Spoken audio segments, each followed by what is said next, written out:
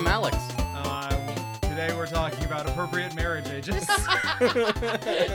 Click off. Apparently there's a fine. formula, mathematical equation. Alex has never heard of the half your age plus 7 rule. Yeah. Which is It's more of a guideline than a rule, but it's like this is the youngest you're allowed to date is legal. Well, legally it's 18. But like in terms of not being like a creepy weirdo who's like Yeah. getting way out of your like age range. yeah, it's half your age plus 7.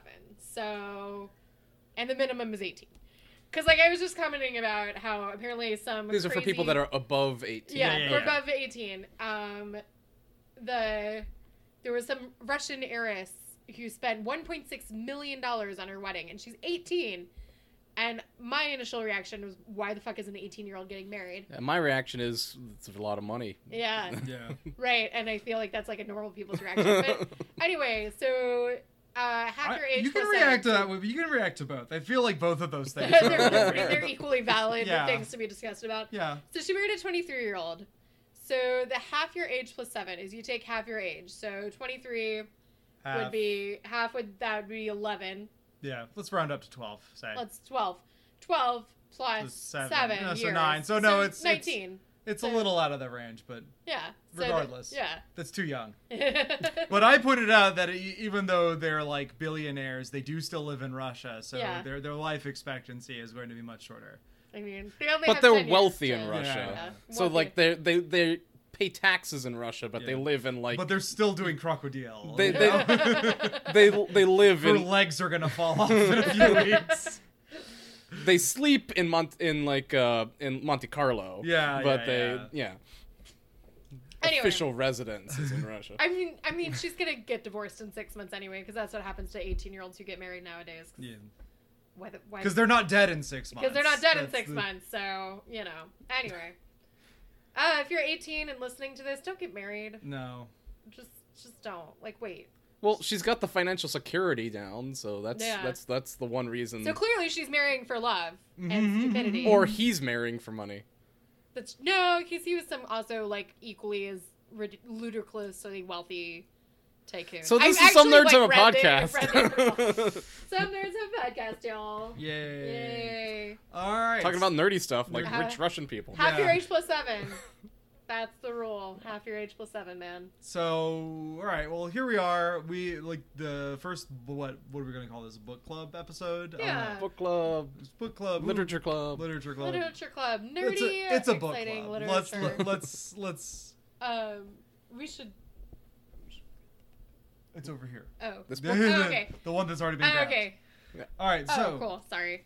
So we mentioned a few episodes ago that we're going to be reading the book "The Long Way to a Small Angry Planet" by Becky Chambers.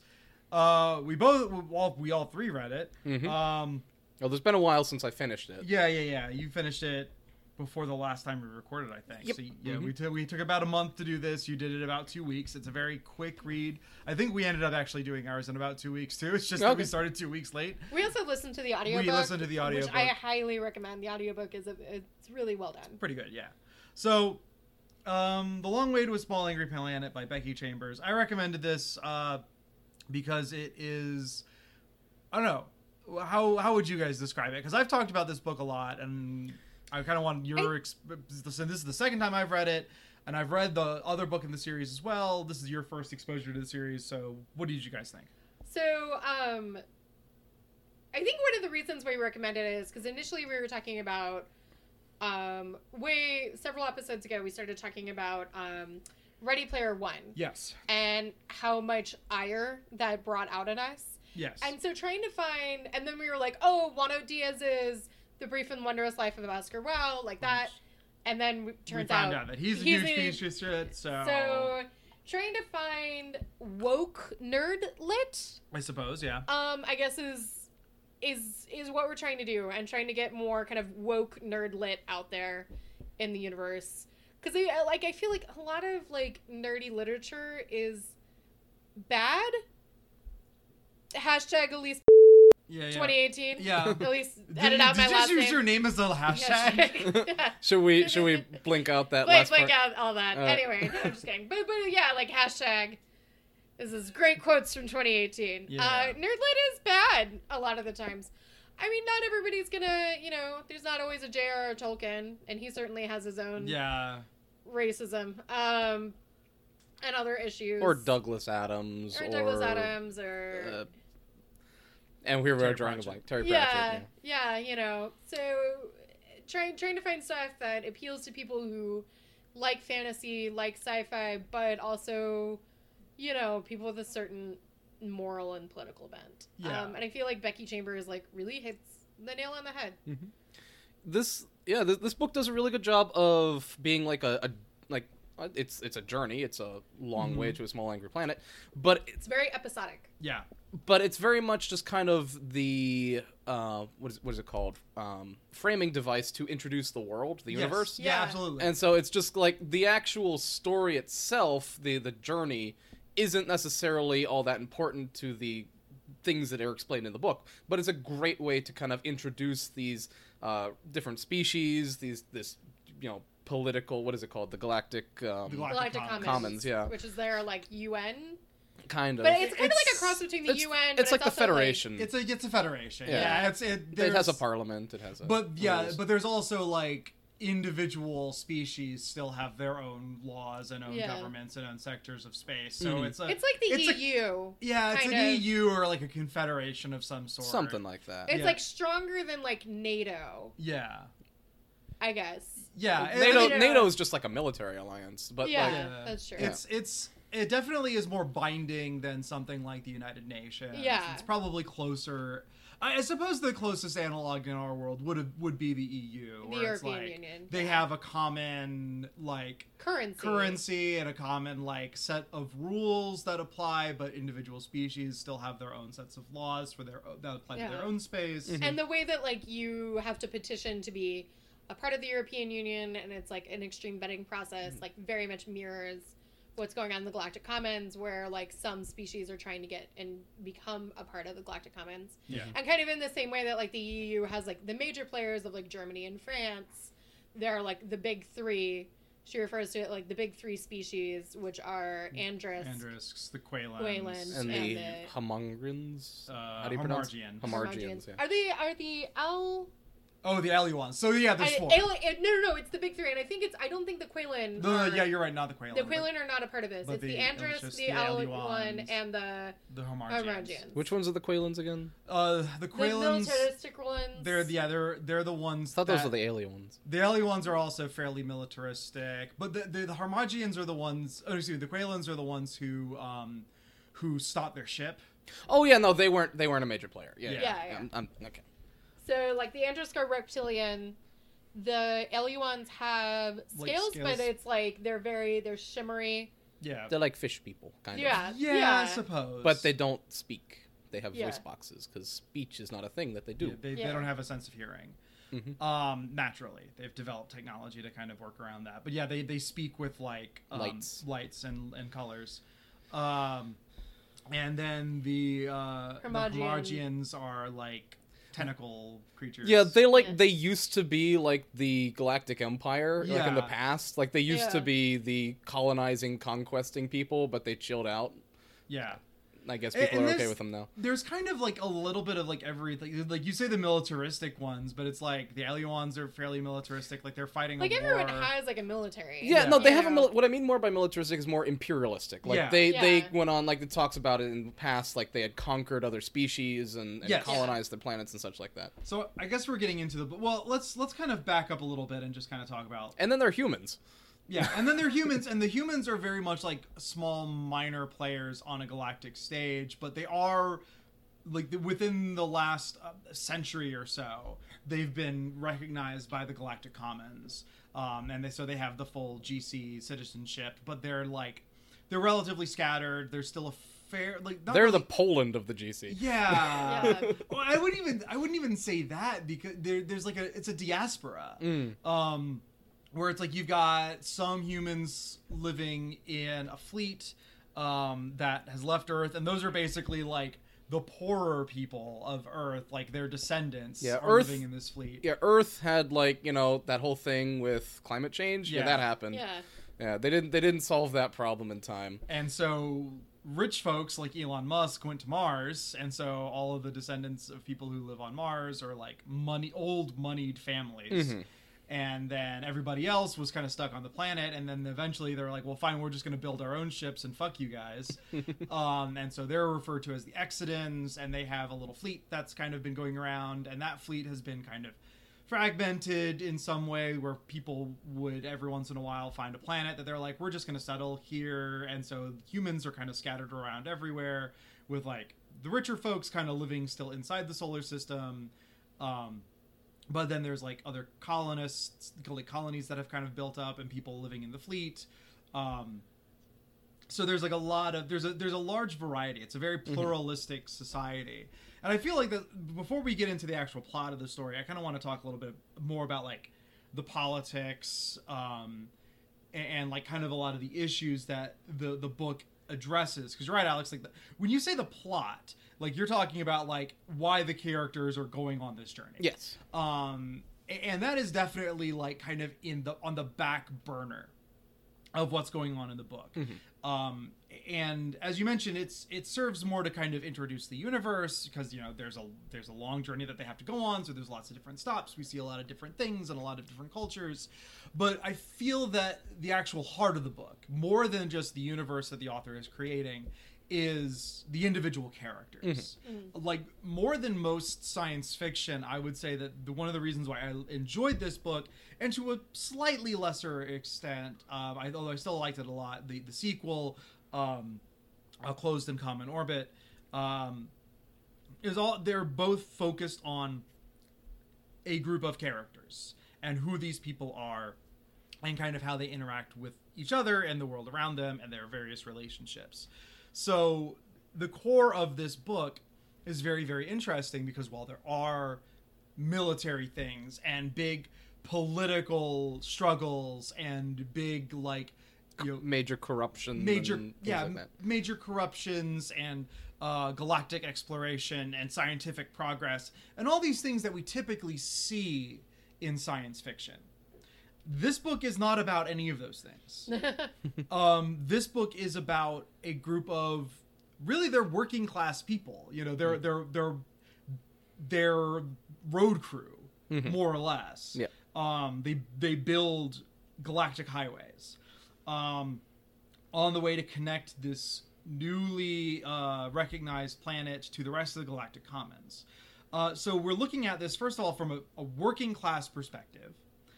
A very diverse perspective, because it focuses fairly evenly. I guess Rosemary is kind of the main character, because she's main-ish. She's sort of the outsider for the rest of the group. The rest of the group has kind of worked together for a while. She's the audience surrogate. She's the audience surrogate in a lot of ways, but like all of the characters get moments to shine and moments to be like the most important, like the focal point of the story at that particular point in time. So we've got the human captain, Ashby, who was raised in the fleet. We've got the pilot, who is an Andrisk woman. Named Sissix. We've got the algist, which is the engines for these ships are powered by algae, which is kind of an interesting fuel source, and a very plausible one. Like especially with a lot of the research that's going on now, so it's kind of on the current edge of technology with what's happening. So he's another human, kind of, which is a slight spoiler for the book, so I guess we'll get into that when we get into spoilers. But what's his name again? Corbin. Yeah. And then there are the techs. The computer tech is Jenks, who is heavily modified both in terms of like body art and like equipment. But also a dwarf, which is rather unique. Like we live in, in this book is set in an age where people tweak their genetics fairly regularly, so birth defects have become kind of a thing of the past. But his mother was like part of this crazy hippie colony who like lived on Earth and like wanted to go back to the caveman days. So yeah. So and then when anyway. There's Kizzy, who's one of my favorite characters. Kizzy's She's pretty the great. mechanical tech.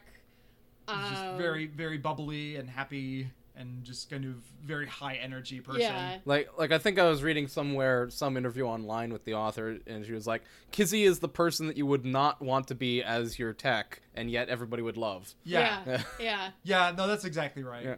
Both of them are humans. Then there is the ship's doctor, Dr. Chef. Dr. slash cook, Chef. Dr. Chef, who is called that because his actual name is completely unpronounceable by most species. He comes from a species called the Grum, which is mostly extinct. And he had, like, one of the things that is unique about them, and one of the things I appreciate about this is that the aliens feel genuinely alien. Mm-hmm. They're not like Star Trek aliens where it's like they look like people but they're blue, or that kind of thing. Yeah. Where it's like, no, like, how crazy off the wall can we make these species, and how can we make it that they can still interact? So comes from a species that changes gender partway through their life cycle, and kind of sort of looks like a cross between a caterpillar and an otter is the way that he's described. And has several sets of vocal cords, so he's just always making noise, like, all the time. And then rounding out the crew, there's two more members of the crew. There's the AI, the ship's computer, Named Lovelace. Lovelace, or Lovey, Lovey, as everyone calls her. And finally, their navigator, who is referred to as they because they are two individuals, what is called a cyanat pair, Ohan. And Ohan is infected with this virus that makes cyanat brains able to comprehend very abstract concepts of like physics and mathematics, but also kills them at an incredibly early age. So that's our crew, and that's kind of who we focus on through this. And then there's Rosemary, who, as we mentioned, was kind of the clerk. The clerk. She is in many ways the audience surrogate. She's a human woman from Mars trying to flee the corruption of her family, basically, and start a new life, which kind of unfolds as the story goes on, but we don't really know much about it at the beginning, although it is fairly obvious from the beginning that she's hiding from something, that she's trying to start over again, that something has happened in her past. So, and the story is about them, as I mentioned, their trip across the galaxy to a place that has not been connected to the rest of the Galactic Commons, and then create a new... I am going back to Douglas Adams, I suppose. The best way to think of it, if you're familiar with Hitchhiker's Guide, they're creating a hyperspace bypass connecting this particular planet to this particular small angry planet to the rest of the galaxy. And kind of their way to get there, which is the long way around, and then the fallout and repercussions of how big of a mistake this particular mission was. So if you're interested, if you still haven't read it, if you still haven't listened to it, go check it out. If you don't want spoilers, because I think from this point on we will be getting into spoilers. Before we get into it, let's talk about like the politics of this. So what makes this a particular political, in many ways, particularly when it comes to like gender and identity politics? So real quick, I just want to. Okay. I'm going to read the author bio on the back of the book, which I think kind of illuminates why this book is so interesting and complicated, and there's just a lot going on. So Becky Chambers was raised in California as the progeny of an astrobiology educator and an aerospace engineer and an Apollo-era rocket scientist. So as far like aerospace is in her blood. Yep. An inevitable space enthusiast, she made the obvious choice of studying performing arts. After a few years in theater administration, she shifted her focus towards writing. Her creative work has appeared for The Mary Sue, Tor.com, 5 out of 10, The Toast, and Porno Kitsch. The only one I don't know of is the last one. The Long Way to a Small Angry Planet was funded in 2012 thanks to a successful Kickstarter campaign. She's now employed as a technical writer, which grants her the ability to devote more time to science fiction. After living in Scotland and Ireland, Becky is now back in her home state, where she lives with her partner, who I think is her wife now, but I'm not positive. She's an ardent proponent of video and tabletop games and enjoys spending time in nature. She hopes to see Earth from orbit one day. So I think the reason why this book is so interesting, beautiful, and complicated is probably because it is written by, like, she is literally the only person that could have come up with this and created this. Someone with a very humanistic kind of personal experience, but a very scientific background. Yeah. Which is what, like, yeah, the main focus of this book being on the characters, being on their interactions. It is a very human feeling book in a very scientifically plausible sounding world. Yeah. Like, it's not space fantasy in the way that, like, Doctor Who absolutely is space not. fantasy. It's very much grounded. Hard science fiction, but very humanistic at the same time. And one of the things that I like about Becky Chambers, and I don't think this is a spoiler, good science fiction takes very human problems and explores them in an alien environment. In an alien environment. Yeah. Thank you. That's the perfect way of putting it.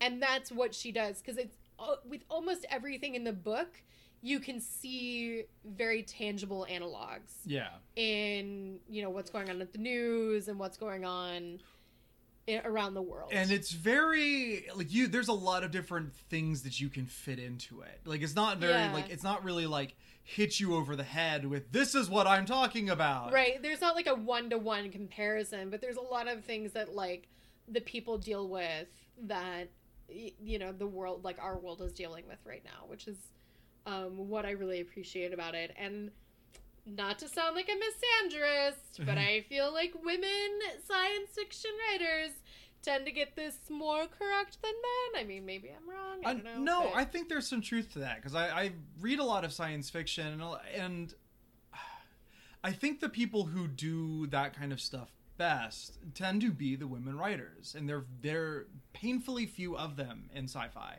Which is bullshit, because we started it. Yeah, that's true.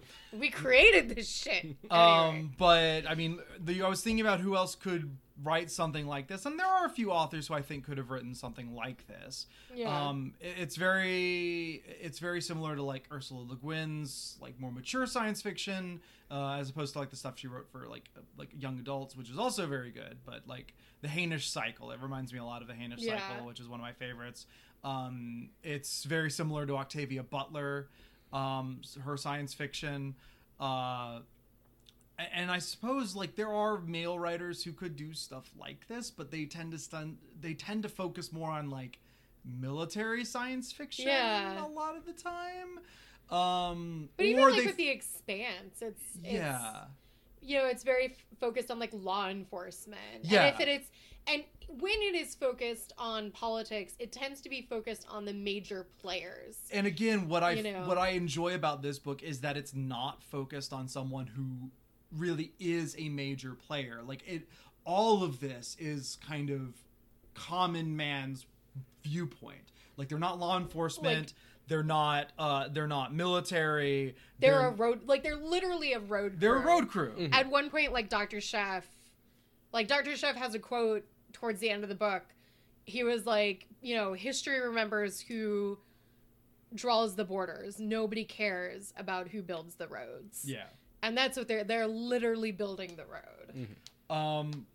So let's get a little bit into the before we get back into spoilers, let's get a little bit into the reason why I recommended this is because this is a book that is in a lot of ways about identity politics and kind of how it impacts us and how it impacts our relationships and how we can still, like, work and love and care about other people who are extremely different from us. Yeah. So what did you guys think about the politics of the book?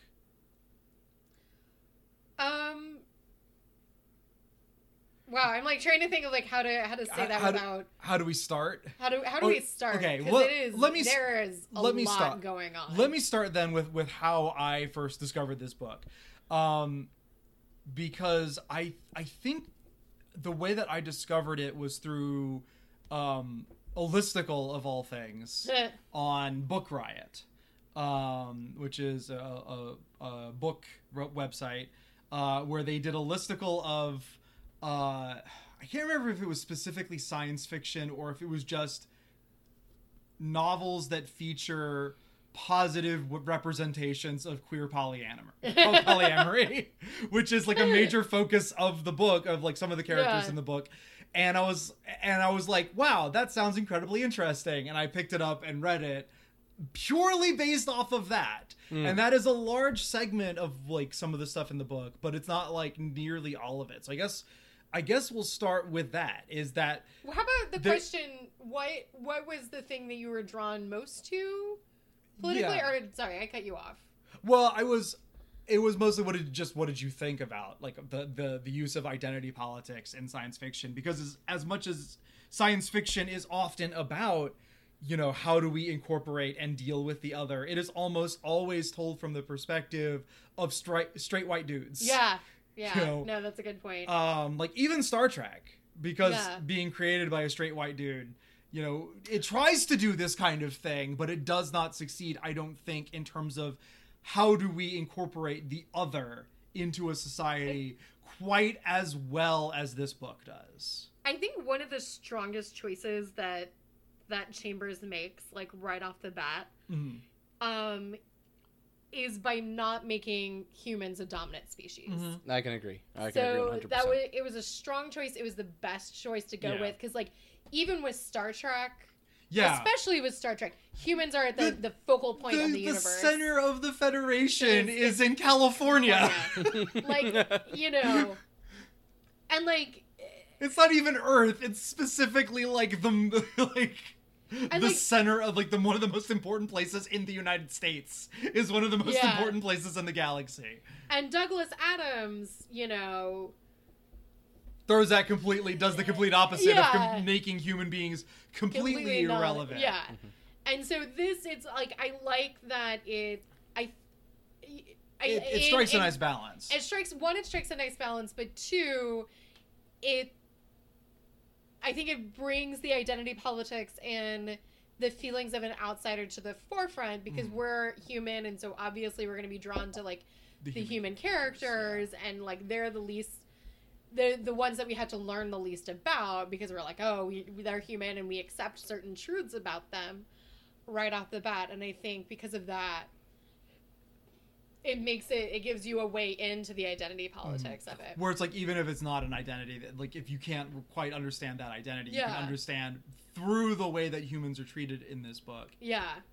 Like what it means to be an outsider, what it means to be different, what it means to not. I love how we completely bypass the LGBTQ though, because Kizzy has two dads, and she like, nobody questions it. Nobody says anything about it. It's just like, yeah, Kizzy has two dads. And it's just like an accepted, like, gay marriage is accepted. But we're going to talk about, we have some things to say about interspecies relationships. Yeah. Which is obviously like, clearly. Like, because it's like how far in the future at this point? It's a few, I don't know exactly, but it's a few hundred years. Because they go through, they don't even use Earth years, obviously, because no one lives on Earth anymore. Well, hardly anyone lives on Earth anymore. They just use GC units, which are standards, which is something similar to a year, and it's divided into 10 days. Yeah, instead of weeks. Yeah. And then the day itself has a different number of hours, so you have to have like a standard day. Because obviously, if you're talking about a society that's spread across, you know, who knows how many planets, moons, and colony ships. Yeah. You know, everyone's gonna have a different standard of time, so you just have like one standardized unit of time to be able to make sense of things. Yeah. So it's about 3 centuries into the existence of the Galactic Commons, but human beings are a relatively new species in the Galactic Commons, so. But yeah, and I think that what you said about like making humans kind of an outsider to make it make more sense, that's kind of really driven home. And this isn't getting into spoilers just yet, but there's one part, I guess about halfway through the book, maybe a little bit more, where they talk about, like, an older character talks about the day that humans were accepted into the Galactic Commons, and he was, this is an alien speaking, this is an Andrisk speaking about, like, oh yeah, I was there, I remember that day, and I was buying some supplies for my ship, and the person working at the store was a human, and the news came on over the feed, and he started crying, and I didn't know what that was, and, like, just this whole thing about, like, what does it mean to be accepted? What does it mean to be, like, legally recognized as an individual, and how does that impact people who are downtrodden and people who are kind of cast aside? Like, even if it's just kind of a symbolic moment, like, how important is that symbol? But yeah, as I mentioned, the thing that kind of drew me to the book is it starts off, I found it on a list of positive representations of queer polyamory, and that's what... Oh, there's a lot of gay in this there's book. a lot... There's so much gay. There's a lot of gay, but it's love like, it. it's not... And as Elise pointed out, it's not, like, considered weird or strange. It's just part of who people are, because there's also... Like, everybody's fucking everybody in this book. Yeah. Humans are fucking humans. Humans are fucking aliens. Organic species are fucking computers. You know, it's just... Although in the time in this book, that is considered. Yeah. That is considered... So that's interesting that that's, like, a taboo. Yeah. A huge taboo is, like... It's not necessarily that it's taboo, it's just that AIs are not considered full people. Yeah. Even though, you know, we see throughout the book that they clearly are, but, like, the laws haven't quite caught up with it yet. So it's like, there's a lot of things that are accepted, but there's still a fair amount of bigotry. Like, there's a... Which I thought was interesting. I love how, like, the number one insult in this book that you can give is speciesist. Yeah. You're a speciesist. Like, that's their form of racism. You know, is that you have bigotry or you privilege certain races. Like, that's an interesting thing to me, that, like, Sissix ends up getting privileged a few times in the book because she's an Andrisk and she's part of her race is part of the Big Three. So, like, she gets treated differently than the humans, which is kind of interesting. Yeah, and like, I got nothing for that. Sorry, no follow up for that. Yeah. But another kind of theme of the book, I would say, just to kind of completely segue off to another thing. No, go for it. Is the idea of the crew is it's not just that everybody's fucking each other. It's that it's a family. Yeah. And you know, not in the Fast and Furious style, but but an actual, like, they really do care about each other. Mm-hmm. And they've chosen to be together, and even though Ashby writes everybody's checks, at the end of the day, and Ashby is very much like a father figure, like he's the one in charge. But only to certain people, like, because he's not that to Sissix. Like, yeah, Sissix and him are more like brother and sister. Yeah, that's but true. I always thought of, like, when I was listening to this, as like Sissix and I feel like Sissix and Ashby are sort of like brother and sister to themselves, but they're also like the mother and father. I don't know, because like Dr. Chef is definitely the mother figure. Oh yeah. In this, never mind. I mean, I don't know if you need to assign actual roles to people in true. this weird because, crew like, family. Kizzy and Jinx are definitely like they're the mischievous children. They're the mischievous children. And Ashby's trying to, like, keep a corral on them, but I wouldn't say that, he's a father figure to Sissix. Because, like, you've got Dr. Chef and Ashby and Lovely as, like, these kind of people that keep everybody, you know, safe. Keep everybody in check and keep everybody safe. There's the loner and Ohan, who's the sign-up pair. Who just kind of stays in their room, does their thing till the end. Which that's a really interesting... That's a really interesting part. We'll get into that later. Yeah, and then, like, Corbin is sort of like the aloof, awkward sibling. I don't know. And then, like, Rosemary is like this newcomer, which her story is, like, interesting and compelling. And everybody, like, that's the thing, is, like, every one of these characters maybe could have held a book on their own. Yeah, absolutely. they could have. But I love that they're all Except together. for maybe Corbin. Corbin. And maybe Ohan. Because Ohan gets really interesting towards the end, but... And Corbin is also, he gets like, more interesting, but I would towards the say end. even then, like, his story wouldn't be Yeah. able to carry an entire Well, book. you don't want to read a whole book about how algae needs to be kept at the right levels. Yeah, right. Keep everything in the right temperature, or Yeah. get cranky about things. Yeah. Sometimes I do relate with Corbin about stuff like that. Yeah. It was... I really need this to become an Amazon or a Netflix series. It's a really Because it good... reads as... You know, this is, like, kind of how, like, other media influences each other. I feel like this is a really good example of that, because it was not written with the intention of becoming a bingeable series, but this easily fits into, like, a 45-minute episode format. It's extremely You know? episodic. Like, there's lots of little things that happen throughout the book that they all build to the one big story. There's definitely an overarching story that happens, and all of these little episodes fit into this overarching thing that's going on. But, like, individually, they're interesting, and there's kind of mini climaxes within that. It's very, like, based off of Ovidian structure. Ovidian structure? So you're ready for some... Let's talk about Ovid. And I know that Becky Chambers was pulling from this because my girl is also a performing arts major. So I'm going to go out on a limb and say she's probably also pulling from this. So there is, in theater specifically, but in other forms of literature, there is it's called Ovidian structure, based off of Ovid, based off of the works of the Metamorphoses. Ovid's Metamorphoses. Yeah. And it was a reaction against the Aristotelian structure or Aristotle structure, which we all kind of know and love, right? Where you have introduction, rising action, climax, falling action. So a bunch of feminists got together and were like, we need something different because this relates too much to the male experience of sexual pleasure.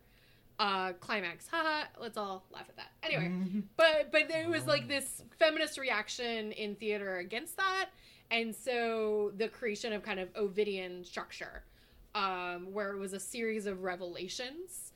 That's kind of where that comes from, and this is very much like in the structure of Ovid's Metamor, where it's like there's an overarching theme, there's an overarching kind of plot line, but we have these kind of mini episodes feeding into all of this, which is also kind of like how we view bingeable series. And it was written it's written in the early 2010s. Bingeable series like Game of Thrones, like Orange is the New Black, like literally like name something that we've all watched within the past year, and that's what this is kind of inspired. That we've all, except for Alex, have watched. Yeah, yes. That's true. But like I say, I haven't watched either of those. Yeah, shut up. Anyway, that's what I gotta say, because Well, that's interesting because I didn't know about that, and now I do. Yeah. So thank you. you learn something new. Yeah. But yeah, it's definitely so you kind of see both like how theater. I'm presuming, and maybe I shouldn't do that, but I'm presuming how our theater background would have influenced this book, but also like how we now watch television influencing how she chose to write the book. And I think it's funny that it's like categorized as fiction / space opera. Yeah, it's a space opera. Yeah, but I love how it's not. I always think of like space operas as like focusing on very key players, and this, as we've said before, Legend of the Galactic Heroes. Right. This instead focuses a lot more on The proletariat, the the space this proletariat. Is the space proletariat opera. And this is your agitprop, bitches. and one petite bourgeois. Yeah. Yeah. Who doesn't want to be petit bourgeois? Yeah. But okay, so do we want to get into spoilers now? Yeah, let's get into the spoilers. Let's talk about the book. Okay. So from here on out, we're going to be spoiling Long Way to a Small Angry Planet. So please go read it if you have not already done so at this point. And we'll catch you back here once you've read the book. All right. Or you could ignore our warning and Or just you listen could anyway. ignore it and And just just listen listen anyway. Yeah. But I can almost guarantee you that our haphazard retelling of it is not going to be nearly as interesting as the book itself. All right. All right. Everybody Agreed. back? All right. Okay. Have you all finished it? Okay. Now for the test. No, so the book starts off with Rosemary calling herself Rosemary Harper. We find out that is not her real last name. On her way to her new job aboard the Wayfarer, which is the ship where the main characters all live. And she's escaping from her terrible past, which, as it turns out, is that her father, who runs an energy company, as if running an energy company is not evil enough. Space Enron. Space Enron. Yeah. Also made extra money on the side, selling weapons to both sides of a galactic conflict someplace far away. It is the Teremi, right? Am I remembering yeah, that it's correctly? the exact people That is the exact people. that they're going to go to. So the Teremi. So let's talk about the Teremi. Let's talk about the Teremi, because I love this concept, because it basically means that insofar as this book actually has an antagonist, that antagonist is like uniformity and inflexibility of thought. And all the heroes kind of represent like, hey, go along to get along, like especially in the case of Ashby, because like of who the Exodans are and how they have to survive, it's like you just kind of let people do what they want, more or less, because they have no real military power, they have no real like overarching hierarchy. Which some people, of the other species have even taken to view the humans, or at least the Exilians, as like, you could just walk all over them. They'll let you do whatever. Yeah. And it's really interesting to have someone like that in a position of authority, because then Ashby, this is kind of what I mean when I say that he is kind of a father figure, like more than you can say about any of the other characters. Like he definitely fills that kind of role, because he is the one in charge. He's definitely the moral compass. He's the one in charge, but he doesn't like lord it over everybody else. Yeah. Yeah. Like he's in charge because somebody has to be in charge, and he knows how to manage people, but everyone follows him because they respect him, not because they like fear him, and not because he's this big badass. Like he doesn't like guns. He doesn't like weapons. He doesn't like conflict. You know he's got a dad bod. He totally has a dad bod. He's totally gonna have a dad bod. Yeah. And so he's just kind of this very Mediterranean. Oh, there's fan art. fan art. Yes, Okay. Oh, fan art. yeah. He looks in this fan art. They make him look. Oh, kind he's of, way too buff. He's way too buff. He looks kind of like Mal from Firefly. In this picture. No, he's not that. He's like David Harbour's character in Stranger Things. Yeah. You know what I mean? Like, Except but even he's too manly. He's too manly. He's got that kind of like I don't know who exactly I pictured. For a while I did picture like I pictured him as black, and then like we kind of went over it, and it's more like Mediterranean or just East kind of like Asian, because like the whole thing with the Exilians is that all Exodants. Sorry. Exodants. Is that all of the races and ethnicities of Earth have just kind of been mixing together for so many generations that there is no real different ethnicities, except for like on different planets, like different skin tones, like so the people from Mars are still pink, and that's like weird because most humans don't look that way. Well, it's not that they're pink, it's that like the ethnic differences have maintained. It's the ones that are like living in satellites that are pink, like Corbin. Oh yeah, that's true. Yeah. Like who don't get any natural sunlight at all. Yeah. And like just completely. Yeah. Anyway. So he's kind of soft. But he's like very much a pacifist. Like the Exodenters are characterized as like anti-gun. They're pacifists. They don't want to get involved with other people's shit. Like they're very like live and let live kind of people. Because of what they needed to do in Yeah, order to 'cause stop that's- from killing each other from being on these exile ships. Yeah. Yeah. Yeah. And I find that it's very, very interesting because he's basically the opposite of every other ship captain Yeah. in the history of science fiction. Like, he's not even fucking Picard. He's like... The one that I would actually put as closest to who this character is Dallas from Alien. Because again, he's like More space proletariat. more space proletarian. Yeah, exactly. No, that's exactly why I kind of draw that comparison. Is like he's in charge, but really, is anyone in charge? Like that kind of a thing. Could you be in charge of Kizzy and Jinx? Well, I'm talking about like Dallas from Alien now, Yeah. where it's like, are you really in charge? Because like, really, who's in charge in Alien is the company. Yeah. So it's like he's an authority figure, but not really. Yeah. Because like he is completely like undermined throughout that movie. And he's not really like this big tough manly man like main character. Like you think he might be at some points, and then he gets, spoiler alert for Alien, killed off halfway through. Yeah. Trying to be the big tough guy. Ashby is very similar to that in a lot of ways, where he's in charge, but you know they're still all like working class, so they don't really have that much authority.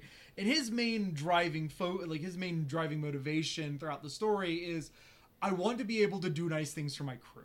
Like my crew works so hard, and I want to be able to pay them more, Yeah. get better Yeah. things, upgrade the ship, all this stuff.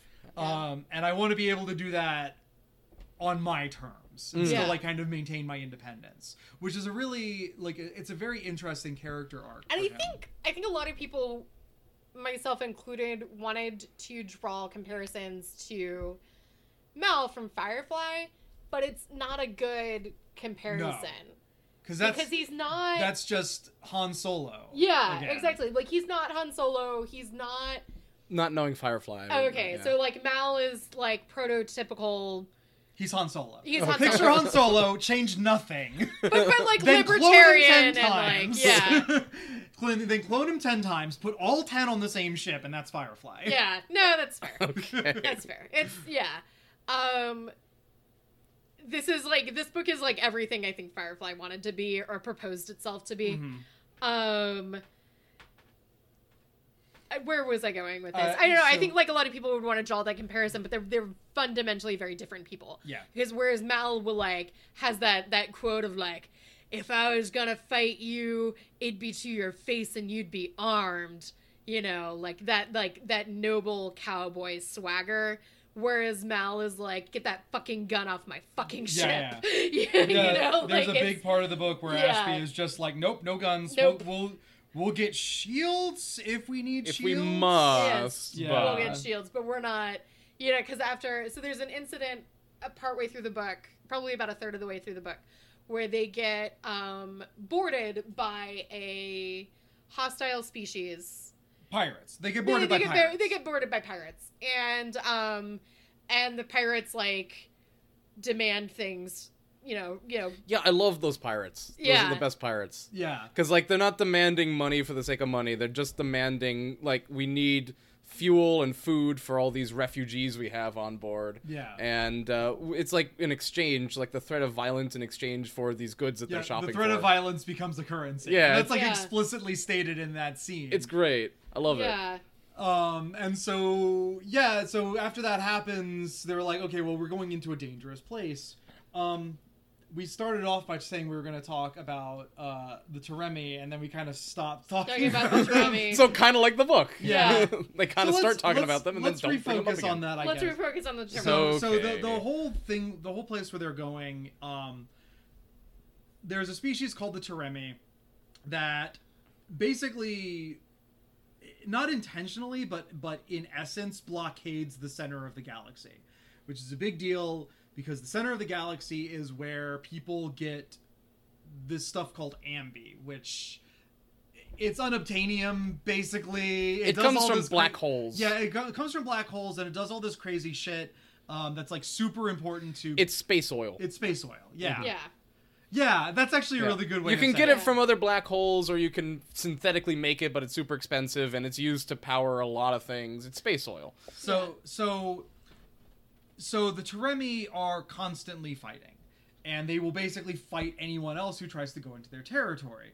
And it turns out that the reason for it is that the Teremi all have to think alike. And when they're not in 100% perfect unison, they fragment and they factionalize and they start fighting each other. Mm-hmm. So to find out what the truth is. To find out what the truth is. And that is their entire modus, is they believe in patterns, and so they have to like find the true pattern in things. Mm-hmm. Like there's only one way that things can go. But recently there's been a change. There's been a change in the pattern where they've undergone a huge evolutionary shift where some of the female Teremi start being able to reproduce through aparthenogenesis, so asexually reproducing, which is like a huge thing. And so like the Teremi have started fragmenting over what does this mean, and some people see them as some of the Teremi see them as an abomination, and like subjugate them. Some of them kill them off, but some of them see them as being like the new stage of evolution and like the right and proper leaders of the Teremi clans.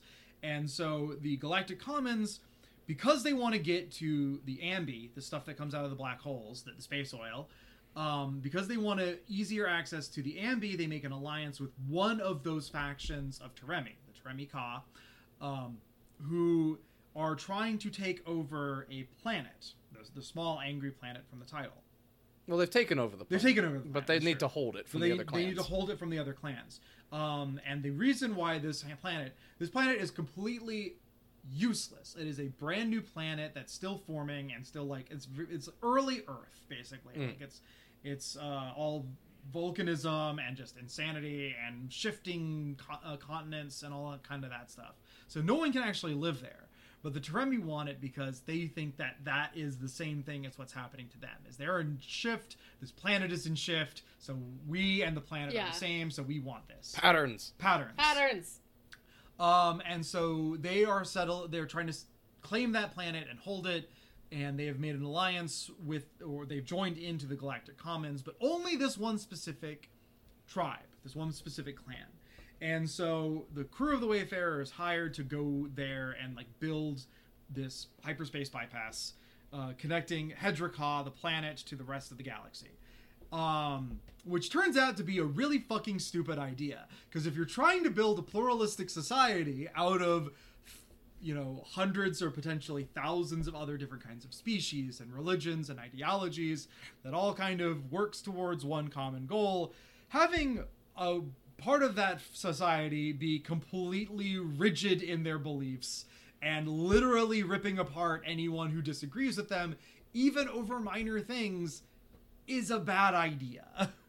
So that's kind of like a lot of the political stuff of this book, is our heroes are all from different backgrounds and different cultures and have different beliefs, and they disagree on things, but ultimately they all get along because it's better to get along than not. And that is the ultimate message of this book. Whereas like even if you don't understand it, even if you don't necessarily approve of it, it is someone else's culture, and that's where a lot of the drama comes in. Like we keep drawing the comparisons to Star Trek. Famously, when Star Trek The Next Generation was starting to be made, blanking on names. Who created Star Trek? Gene Roddenberry. Gene Roddenberry, thank you. Gene Roddenberry very famously wanted to say, like, oh, with this one, it's so far in the future that there are no more disagreements. There's no more different things. Like, everyone in the Federation always agrees on everything all the time. Which, that idea, if you've watched Star Trek The Next Generation, that's one of the big reasons why the first few seasons of that show kind of sucks. Yeah. Because there's no room for, like, interpersonal drama. Which is what made the later seasons of that show, and then much later on, Deep Space Nine, much more interesting than the first few seasons, because they kind of threw that idea out the window. Yeah. But it's like, you need to have disagreements. You need to have conflict in order to have drama, and in order to have, like, people, really. Yeah. And so the crew of the Wayfarer do disagree, and they do fight, and they do get angry at one another. But ultimately, they kind of come to like common terms, or at least accept the differences there. Yeah. And just kind of shrug it off and be like, well, you're from a different culture, and I kind of have to respect what your culture says. Yeah. Unless you're Ohan. Unless you're Ohan, and I do want to talk about which that part. we got into an I argument was about. really surprised that you got upset at that part, and you didn't get upset at what happened with Lovey. Yeah. Like, I was, because that's the part of the series that, like, of the book that bothered me the most. What they did to Lovey? It was not what they did to Or Lovey, what happened but to what Lovey. happened to Lovey. Yeah. I think, okay, so Like, the I part was that we're talking about, and this is like super spoiler, this is this like is the end of the book. the major climax of the book. Basically what happens. We're just going to jump all over the place. We're So don't gonna jump expect all- any chronological order. Doesn't necessarily matter. So at the end of the book, they finally get their way to the Angry Planet. They have some they have this cocktail party, and they're ready. They're ready to make the road. But at this cocktail party, unbeknownst to anybody else, an intergalactic incident occurs. Yeah. Where the like the second guard of the Queen or whatever is there. Yeah, and he overhears Rosemary basically. Rosemary's like really upset because the Teremi have her father's weapons, and then she expresses that like maybe we shouldn't just be there, you know.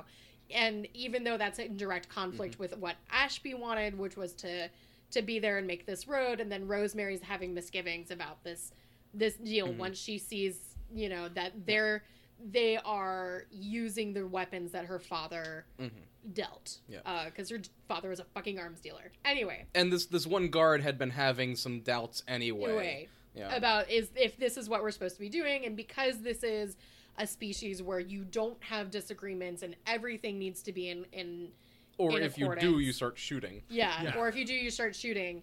So he overhears her having this conversation off to the side and decides they're about to make the road, and he decides to fly his ship basically into theirs and shoot it. and shoot it. Yeah. And then they end up tumbling through this sort of like weird space layer. Everything goes to shit. The ship is completely falling apart. Is completely falling apart. Lovey is destroyed in the process. And the reason why I wasn't as upset at that, because I was like, somebody has to die. And my money is on Lovey. Oh, okay. And the reason why my money was on Lovey is because of the relationship that her and Jenks have built up. Yeah. And so Jenks, earlier in the book, Jenks decides to buy a body kit. Because they're in love. Because they're in love, and he wants to be with her. Yeah. Jenks wants to be with Lovey. Lovey wants to be with Jenks. They want to be in a more, like, physical relationship, so he gets her a body kit. But that's illegal, and he has a lot of misgivings about whether or not to put her in the body kit, and eventually decides not to. And I'm like, all right. They decide that they're not going to put her in a body kit. One of these two characters is going to die before the end of the book. And that's why I wasn't as upset with Lovey, because I was like, somebody has to die. Because for me, the first time I read the book, I found that part completely heart-wrenching. Oh, yeah. No, most certainly. Because it's like... I totally expected it. But it's so hard, because you said, oh, Lovey's destroyed. No, it's not that Lovey's destroyed. Lovey is, like, damaged. Like, and they work around the clock for, like, days trying to fix her and everything else in the ship. And then it comes down to it, and it's like, well, the only thing that we could maybe do to save her is to do a hard reset. Mm-hmm. And it's like, that could do one or two, but either way she'll come back, but it's like she might come back as a different person. And it's like, that is so hard, because it's not that she's dead, it's that she's restored to her like factory settings. Her factory default out of the box installation. And he's, you know, and so like she's just gone. Like her personality is just erased. She's still alive, quote unquote, to the extent that a computer can be, but like she's a completely different person now. And that is so like, oh my god. Yeah. Like it's not even that she's dead, it's that she's still around, but she's not the person that you remember. Yeah. Like that is emotionally traumatizing. Yeah. And I guess it was just and it was beautiful and sweet, and the way that she was like, I just don't want to feel like this anymore, because it's like you get the sense that she has been completely torn apart at the seams. Like she is fragmented. She doesn't, almost like you would imagine somebody with Alzheimer's. Yeah, no, and that's what it... And so I think, and that was like the other thing too, it's like clearly she can't go on like this, and I was kind of expecting her to die. And so that's why like I was not as upset as Nick during that point of the book. Where I got upset and actually made Nick turn off the audiobook at one part, because I was like, we need to fucking talk about this real quick, was, so at one point, so Ohan is a Synap pair. He's part of this race that believes that they were, like, chosen by the universe to be inhabited by a virus. And the virus kills them at 30. But it's, like, their belief that they're supposed to be hosts for the virus. And so he is, like, reaching the end of his life cycle. Yeah. They're reaching the end of their life cycle. And they've come to terms with this. And then Kizzy and Ashby have to go to the planet of Synapse who decide not to become pairs. Or get cured of it. Because there is a cure for the virus. So there's a cure for the virus. And then they go down onto this planet. They learn that there's a cure, that apparently Synapse can live well over 100 years old if they don't have this virus infected with them. And so the woman that they talk to gives them a vial and is like, here's the cure. Take it. And they, Kizzy and Ashby end up going back up. And so Ashby, Dr. Chef, and Ohan have like a round table.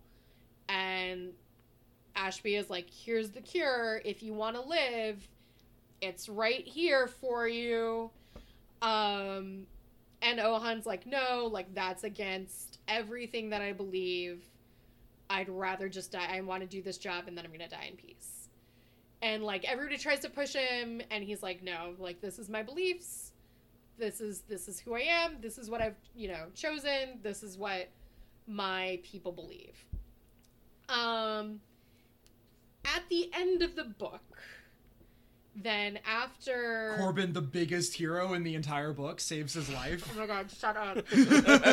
So what happens is Ohan is dying in his room after they get back back from... And, like, everybody's focused on Lovey. Everybody's focused on Lovey, who's, on death's doorstep as much as a computer can be. Everyone, like, they've all gone through this crazy traumatic experience, and Corbin is like, you know what? You don't get to make this choice anymore, because we're not losing anyone else. And he just goes into Ohan's room and cures him. And I don't know why I was offended by this.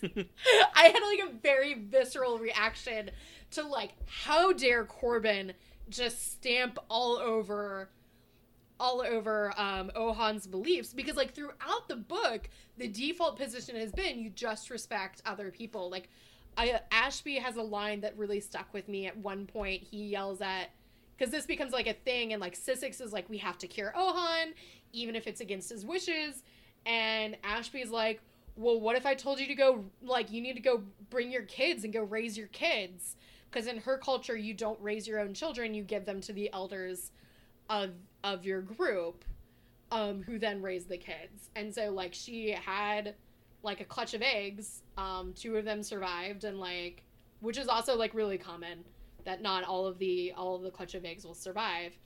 And the kids aren't considered people and the kids aren't considered people until that. And it's like, that's I feel like we should adopt that, honestly. Like, this is like everything about Andrisk society. It's like, I could get behind that. Yeah. But anyway, he was like, like, what about, like, my mammal milk-fed body? It offends, like, the core of who I am, that you're not raising your kids. Like, how about that? And she's like, it's not the same. And he's like, yes, it is. They have an amazing argument. And I kind of, like, I was with Ashby with this. It's like, it's not anyone else's decision to make but Ohan. But I'm with Sissix on this, is that it does hurt other people. Like, it is a belief that stems from a virus. The virus is the virus self-preservation. Yeah, instinct. the virus is self-preservation because this virus does change their brain. We know this. We know that that's what it like, and the changes in the brain still kind of remain after the virus is gone. Like that's the big thing is that the virus allows you to tunnel through. It's sort of like it's the spice. Yeah, it's the spice. It's the opposite of the spice from Dune, where it's like it instead of allowing you to live forever and then slowly changing you, it changes you incredibly rapidly and kills you at an unnecessarily young age. Yeah. And so like the people who get infected with it and then are cured of it can still do all the crazy space shit that they could do before. It's just that now they can actually think for themselves. Yeah. And like that's the part of it is like that's the part of the story that it's like, no, I'm sorry, your brain is literally being impacted by this thing that is telling you that this is the way that things should go because it's trying to preserve itself, while in the process killing you. It is literally parasitical. So the parasite doesn't get a vote. The virus doesn't get a vote. I'm sorry. I know that's the core of their society, but if the core of their society is based off of a deadly, virulent disease, then there's maybe something to be said about that. That maybe that's those sort of ideas should not be respected.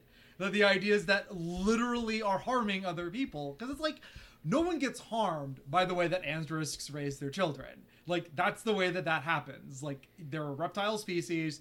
They have a huge bunch of eggs. They don't have that same attachment to their offspring that mammals do, and so they find other people to raise them.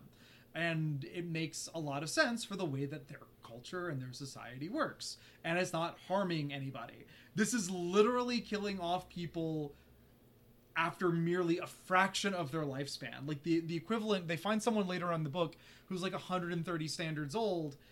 And so it's like, you know, if a human being's lifespan, let's say 100 years, it's kind of stretching it. This is like if every human was expected to die at like 20. It's ridiculous. There's like no reason for that to be the case, and to like have it be based off of, again, a virus that literally changes your brain. And like they say about like I don't want to take one side or the other. Yeah. Because like this is something that I had been thinking about back and forth. It's like yes, both of this argument have merit. Yeah. But I do also want to point out that the children that are infected with it don't get a say in the first place. Exactly. That's the other part of it. Yeah. Is that before they are fully like adapted to themselves as an individual, they have to become a pair. Yeah. If this was something where a fully functioning adult had the choice to say, okay, I am okay with living shorter amount of time if I can do this, or, you know, not, then that might be one thing or the other. I don't know. But I just wanted to point that out, that the kids are not given the choice at, childhood. At the point of infection. Mm-hmm. And I kind of made a few parallels, like, this is a society of anti-vaxxers. Or this is a society of people who like fetishize HIV infection, which is a real thing. Like, and like purposefully spread the disease. Like that's exactly what's happening here. And yet it is also like their religion and I think, their culture and yeah, like but people who are against vaccination often are that way for religious reasons too. And I still don't think that that's like, I feel like at that point it becomes no longer about culture. And I feel like that's the point that the book is trying to make, is that people are going to have a lot of different cultures and they're going to think a lot of different things, and some of that stuff might offend you, but if it's actually going to impact your life or someone else's like lifespan, like if it is actively harming someone, even if it's actively harming the person who believes it, then at that point it becomes like acceptable to no longer like tolerate it. Because again, and there's a lot of I think Elise wants to say something. And I guess it's like, you know, I grew up in a religious household, and so maybe that's why I'm leaning more towards Ohan. But I think, you know, one of the things that I like, and so one of the things that I brought up when we initially, and now I'm starting to wonder if maybe this is like the proper analog, but one of the things that kind of offended me growing up was the idea in the Catholic Church that there was an idea being floated around for a while, and I don't know if it's still, obviously I haven't been to, not obviously, but like I haven't been to church in a while, so I don't know how people are still feeling about this. But way back way back in like 06, 07, when we had less shit to worry about, there was a really huge contention about the role that life support played. And there was a strong, even the Pope at one point, and this was Pope John Paul II, espoused this at one point, this idea that, like, if you are on life support, even if you are brain dead, you just leave the person on life support. Like, you cannot destroy life at any cost. And it kind of offended me when I was a teenager, because I felt like, you know, people should be allowed to have... If people are allowed to have the kind of life that they want, then they must also be allowed the kind of death that they want. And I guess that was like my analog in my mind, coming from my own personal experiences about what Ohan was going through. It's like I saw it more so as, here is somebody who's okay with dying, but then they put him on life support to heal him. No, like I flipped? see it as more like a doctor-assisted suicide. Like you've been affected with this virus, you accept that this is how it's going to end, and then you should just be allowed to do that, and other people have to deal with their grief, you know. And like, yeah, it affects other people, but in like all deaths affect other people. I don't know. And so I think that was just like immediately where my mind jumped to. Yeah. Yeah. And then and Corbin just went and like stamped all over Ohan's belief system, and it kind of like, and he cured him, and then like, a spoiler alert, Ohan is eventually like happy with it, and like Ohan like decides to stay as a member of the crew, and he stays on as the navigator, and he ends up becoming more involved with the rest of the crew. Going and joining them like, for dinner and such like that. Yeah, which they had never done before. Being more present with other people, which he had never done before. And so there's that. And I don't know. And so that like really, but it really kind of like got to me, that part of the book, you know, because, and especially since like the rest of it had been so, you know, you just got to respect his beliefs, or you got to respect Andrisk culture or whatever. But then, you know, then they also draw a very hard line with Teremi culture. You know, like there is like, Ashby ends up speaking as like, has to go to a hearing basically. A hearing basically, like, so every, you know, picture of C-SPAN that you've seen with like somebody having to sit at a big table in front of like Mark Zuckerberg in front of the senators. Yeah. Like Ashby has to do that and say, you know, kind of what happens. And so he ended up basically being like, you know, we can't allow the Teremi, we can't allow this. We can't allow this type of people that are willing to kill so easily over minor things. And he was like, yeah, you know, like this time it was a ship and they didn't want to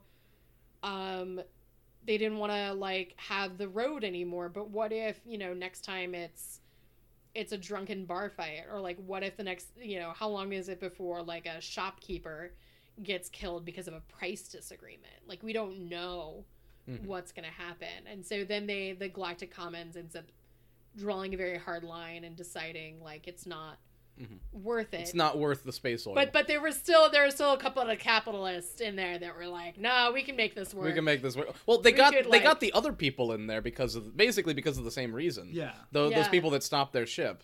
Yeah. And should we talk about that? Because that's going backwards a little bit. Yeah. So on a previous episode of The Long Way to a Small Angry Planet, which is like the best way to think about this.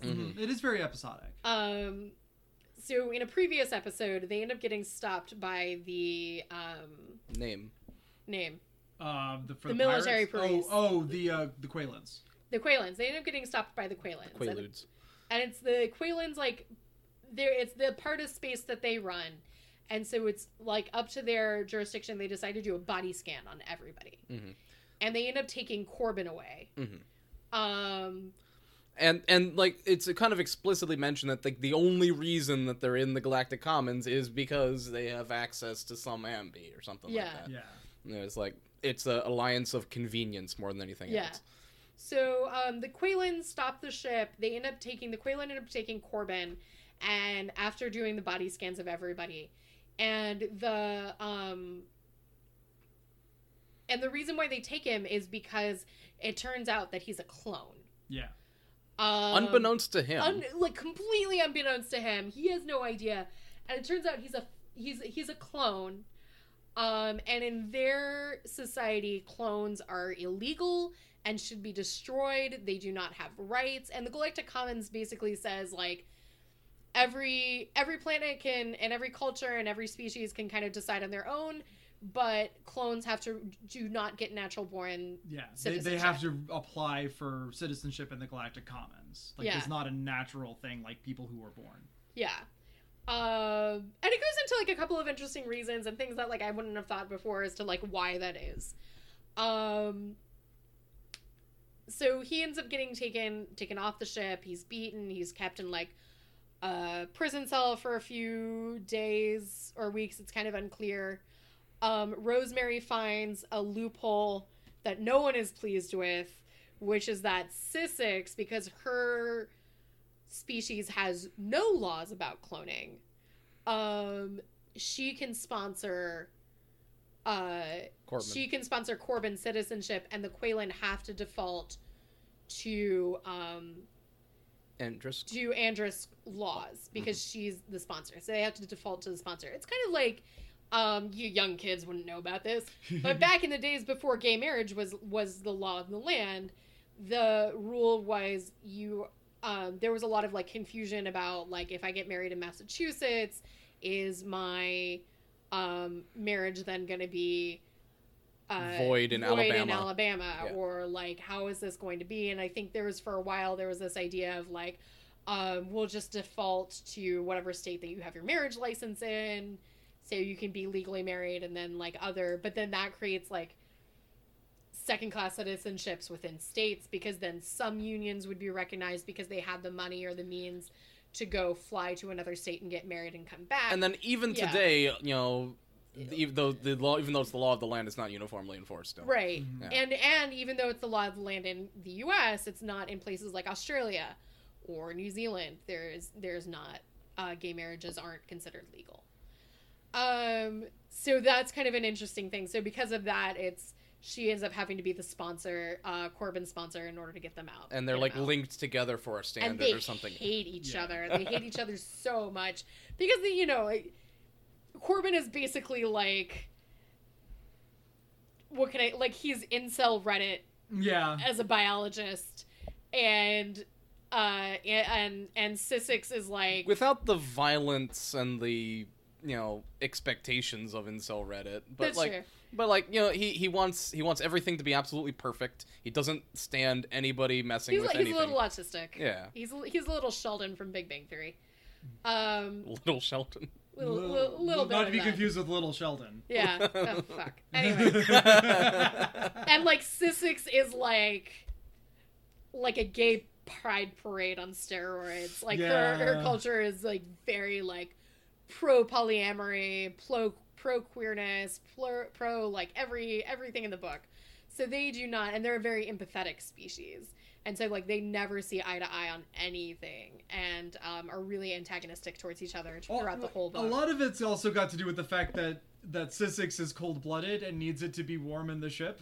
But that the too high temperatures destroy the algae, so I think he's mostly grumpy about that. Yeah. But like the way like ideologically they're opposed to foes. Anyway, thanks Hamilton. So it turns out so then that happens. So that happens. Why did we bring this up? Well, because we were talking about how the like should you respect Ohan's belief, but then it's like the legality of Corbin's status. Yes. And so many analogs to shit that's happening in the real world. Yeah, and like as you pointed out, that's one of the reasons why it's such good science fiction, is because you can read into it like a lot of different things, but it doesn't explicitly say. Like, hey, we shouldn't invade the Middle East for oil. Yeah, that's true. Like it doesn't, she doesn't explicitly say these things, but you kind of get the drift. Yeah. Let's talk about Andrus culture. Yeah. Now that we brought it up, Andrus culture is amazing. Yeah. So I think you had mentioned when you first introduced the book, you mentioned the way that children are raised and how, like a couple episodes back. I don't think I brought up the way that children were raised. I think you Yeah. did, but Maybe. anyway. Maybe. But I don't know. So it's kind of an interesting idea. There's hatch families, feather families, and Home families. home. house families House or something. families, Yeah. yeah. So when a female Andrisk has a fertile clutch of eggs, she goes and finds a house family to raise them. So the elders of, I guess, like you're born in your hatch family, and you live with your hatch family, and they teach you how to be a person. So you're raised by like a group of elders in like kind of, you probably live on like a moon in like a small town, Or on the planet, in a Yeah. city, and this kind of assignment is kind of kept track by government database and all that kind of stuff. And when you grow into your feathers or start growing feathers, and you're considered of age, you kind of leave and go forth and you find a feather family, or you get to be a part of a feather family, which is basically like a big polyamorous group of romantic linking of people. Yep. Of which, for Sissix, it's the Wayfarer. Yeah. And it's not necessarily always romantic linkings of Yeah. people, but But there's generally, she talks about like you fuck everybody once. Yeah. And a feather family, like you fuck everybody at least once. Is sort of like the default, which I thought was kind of funny. But it's like, you have the feather family, which is like a group of people, and some people have more romantic bonds than others, and other people have, it's more like a friendly bond, and some people like fucking hate each other. but they they're- recognize that someone else in the family might need that person around for whatever reason. Yeah. Like Corbin. Like Corbin. Yeah, like Corbin. And that's kind of the way that she views Corbin, is like, I don't like Corbin, but Ashby needs Ashby Corbin. needs Corbin. Yeah. And I like Ashby, so I'm willing to put up with Corbin. So then that's like the feather family, and they're very like sexual species. They're very like cuddly, empathetic, like friendly, happy, like the good side of polyamory. Yeah. Kind of a species. And you can leave feather families, and she had like a feather family before she was on the Wayfarer, and now she's with them. And then when you grow older, you become a house family, and it's a more stable group, and it still changes from time to time, but not as much as feather families. And that's when you start And- raising the kids. And that's when you start raising the kids. And usually you try to bring back your fertile clutch to whatever house family you were a part of when you were a hatchling. Because they usually last for 2 generations, is the Yeah. way it's described. Yeah. So she ends up, you find out like in the middle of the book, kind of like apropos of nothing, like you find out like, oh yeah, like yeah, I totally had like a couple of kids maybe, and Rosemary's like, what the fuck? Because at this point they're like, she's been making googly eyes at Sissix. Yeah, that was throughout the entire book. Like what kept me going through it the first time I read it was I got very invested in the relationship between Rosemary and Sissix, and so every time they had a scene together, I was just like, now kiss. This is when you kiss, This right? is when you kiss now. This is when you get together. Yeah, and then she's like, what the fuck? You have children? And she's like, yeah, whatever. It's like not a thing. And then it's like, and if you can't find anybody for your fertile clutch, you just go have an Andrisk abortion and like bury the clutch in the middle of the desert, and like nobody thinks about it. So yeah, that's just like a total. That's just like, it's a thing. And like at one point in the middle there, they meet with a lone Andrisk in like in a marketplace. Yeah, who has space autism. A lot of space autism going on in this book. Yeah. But like she really struggles to like communicate with other people, and she's not as like nuzzly or cuddly as like other Andrisk, and so like other Andrisk have like Shunned her. so to speak. basically for not being like them, and so she kind of she finds this woman in the marketplace, and like they go and they cuddle for a bit. Yeah, and, like they cuddle for a couple hours, and Yeah. I don't think it's for a couple hours. But Oh. yeah, it's for, Yeah. It's for longer than a human finds it like comfortable. Yeah. And they're like with each other, and then they exchange feathers Mm. at the end. which is an important. Which kinda- is like a symbol of like you've touched my life in some way. Which everybody in the Wayfarer has like gotten a feather, except for Corbin. I wonder if Corbin gets a feather at like now that like she has to be his sponsor. I don't And think it's that like, that. I'm not okay with this, but I- here's your fucking feather. He's after he saves Ohan. I don't know. Maybe after he saves Ohan. I don't know. Um, We'll have to see if they reappear in another book. I hope so. I really God, do. I really 'cause- hope so. So yeah, the second book in the series I think I mentioned. So it's about minor characters. From this one, it focuses mostly on the new Lovelace. The new Lovelace, now in the body kit that was purchased earlier in the book, and Pepper. Yeah. And kind of how Pepper, for those that ignored our warning and didn't read the book, Yeah. is one of the friends of the Tex, and you know, Yeah. got the body And case. for she them in has the like first an place. interesting backstory Yeah. in and of herself, which we won't get into. Read the fucking book. The second book goes more into her backstory. Like the unlike this book where like it kind of goes back and forth between perspectives. Like this one mostly focuses on Lovelace in the present and like dealing with being in a body and like trying to hide the fact that her existence is illegal. And they would just like up and destroy her. Like she doesn't even have the option. Like Corbin has the option at least to become a citizen. Like they would just up and tear. Like Delete her. Yeah. they would delete her. They would delete her and then They would like, pull a destroy her moniker, body. yeah. And Pepper, then Pepper has chapters dealing with her past, so it goes very much into detail about yeah. where Pepper comes from and her partner Blue, and like how they meet and how they get off the planet where they were both from. So Lovey ends up when Lovey is reset. Lovey is like completely lost, and so now there's Lovelace, and so there's this like Jenks can't function if he's hearing Lovey's voice, but knowing that it's Lovelace and that it's a different AI, and they're like, I don't know if they can do that, and then like, and so they decide to. They're not going to delete her. They're not going to delete Lovelace because like she didn't ask to be born and she didn't ask for this. So they upload her consciousness to a body kit instead, and then they end up putting in a new AI.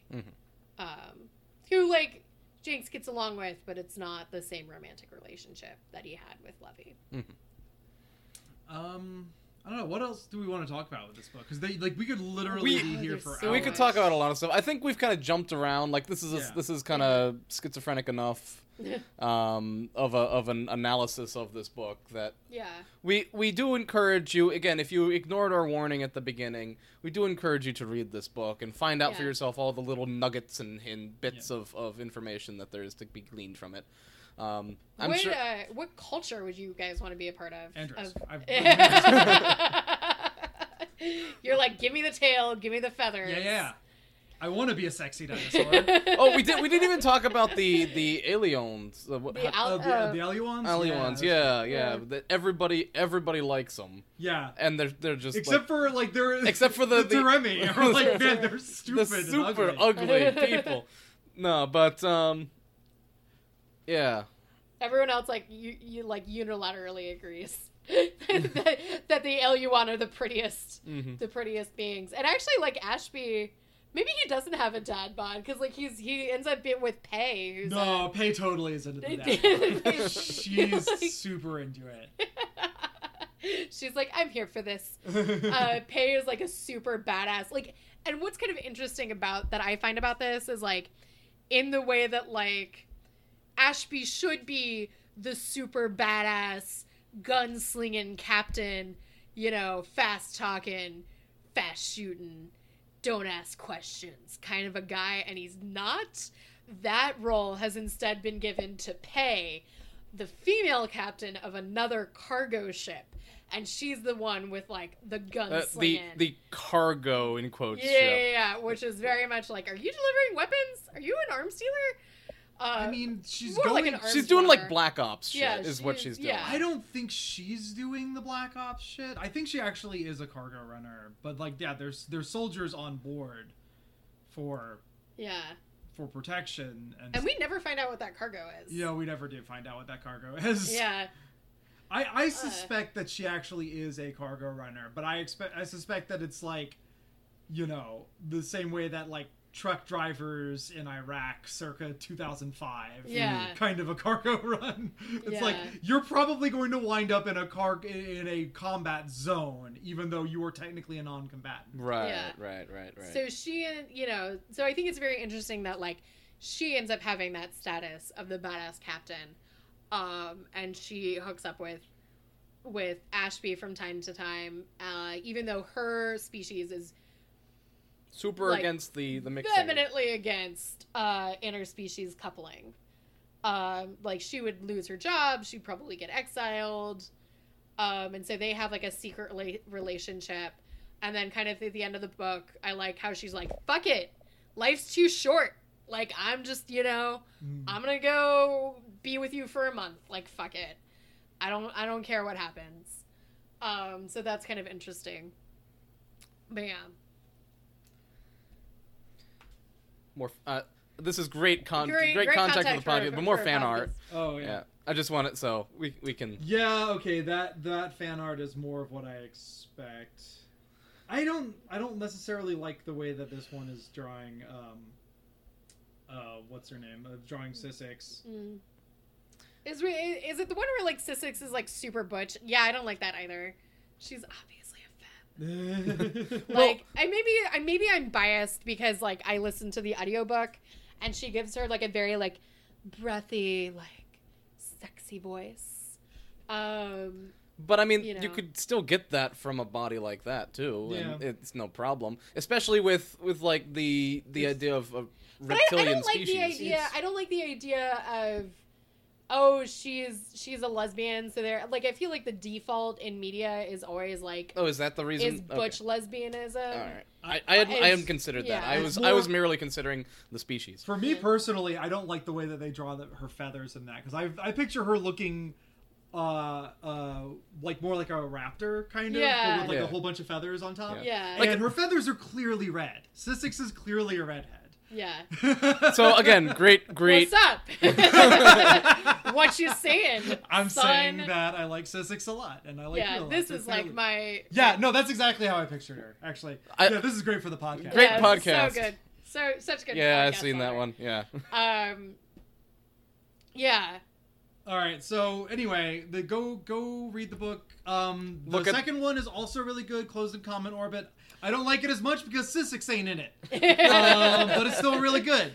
And then the third one is coming out, I believe, next month. Oh, also her Andrisk apparently are also nudist. Yeah. Like they don't wear any clothes on their home planet. They don't have a sense of modesty. We've moved past your old-fashioned notions of shit. Brisk. To quote Futurama. But yep. This is something that like has bothered me.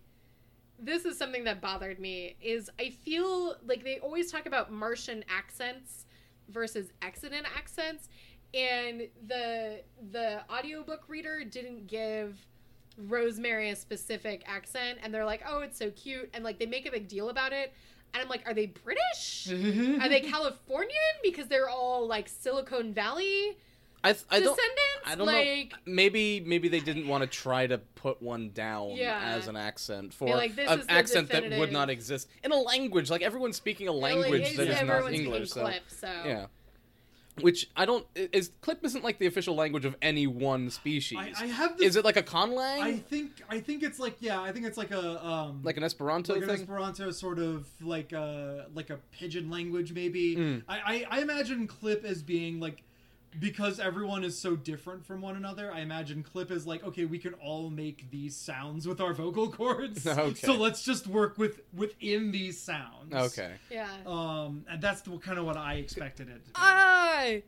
Sorry. More things that I want to talk about that are awesome with this book. I'm not ready for this discussion to end. Uh-oh. I want to go Fine. back to No. something that's like 15 that we talked about 15 minutes ago. Let's do it. Where we talked about when the Acaraks, the Acaraks are the space pirates. Oh, yeah. And they board the ship.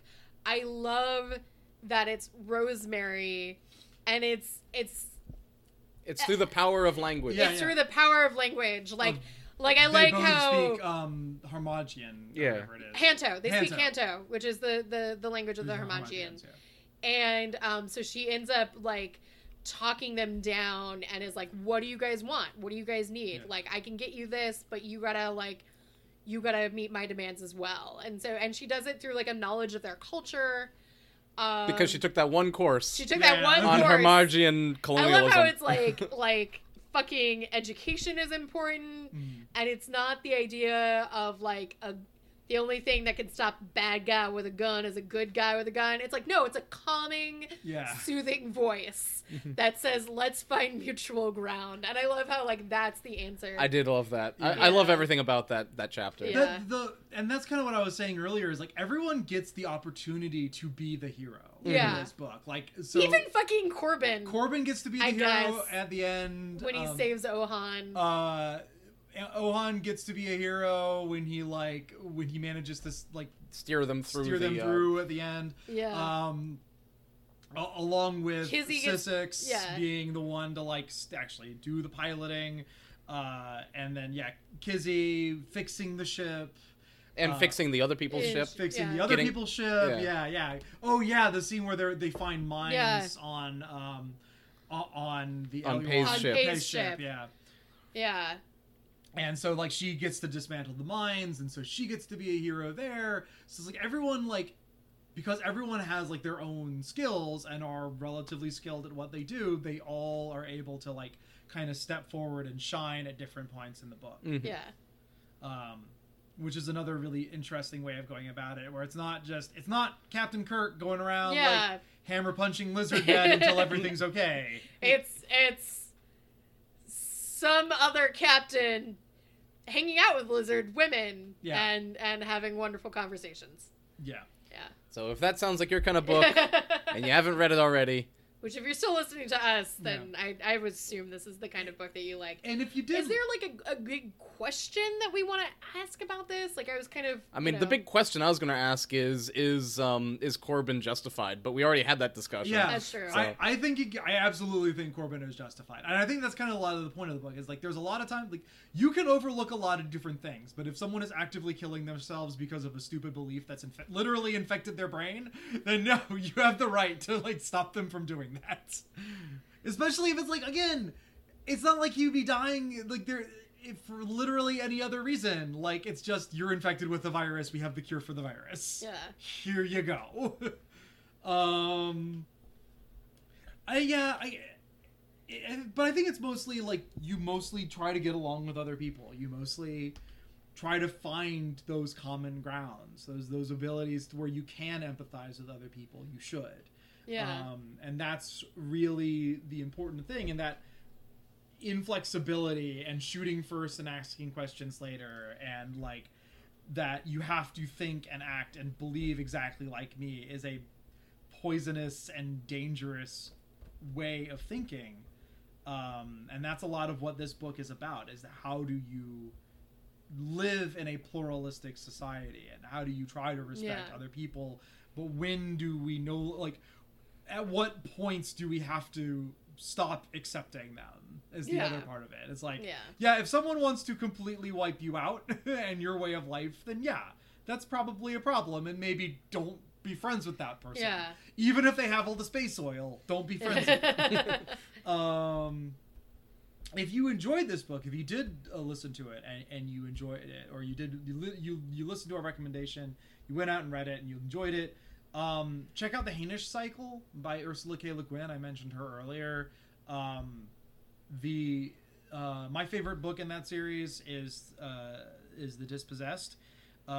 Left Hand of Darkness is also really good. I personally just picked up a few more books in that series that I have not read yet that I'm looking forward to reading. But they're all really, really good. They're all really, really solid.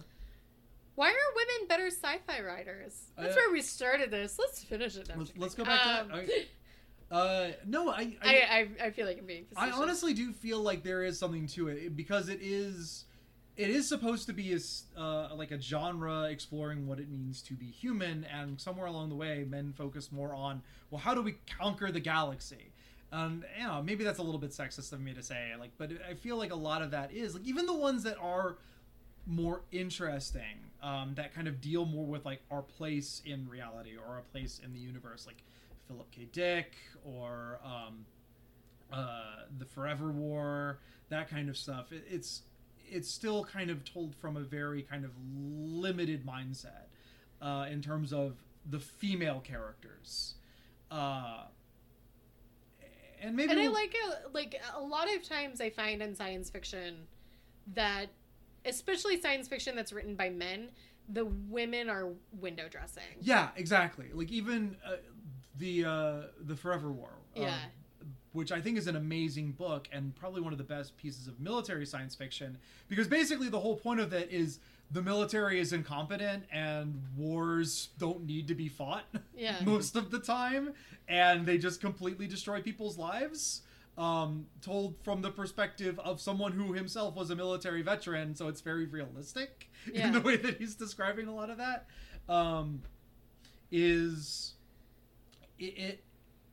The way that that person deals with gender politics and like sexual politics is very limited, because it's being written by someone, by a white cisgendered man, straight man from the middle of the 20th century. So even though he gets a lot of things like really right, there's also a lot of stuff that he's kind of limited in, including I came back from war to find the planet's filled with gay people, which did not age very well here in the 21st century. I mean, in the 70s, I guess it made sense, but and like again, Philip K. Dick with how he kind of writes one woman character over and over and over again, that kind of a thing.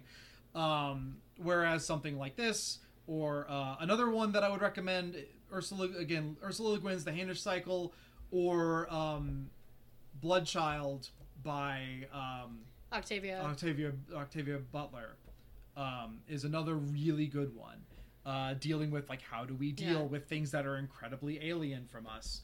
And that's a short story, so that's a really quick read. But there's a lot of other books in that, a lot of other stories in that same book. All right, guys. Well, Alex, what's the webcomic of the week? I was going to say something else. Oh yeah, go ahead. So I just wanted to, before we get to the webcomic of the week, though, I wanted to talk a little bit about another thing I've been doing. That's kind of a follow up to something that I mentioned way back in like episode 3 or something.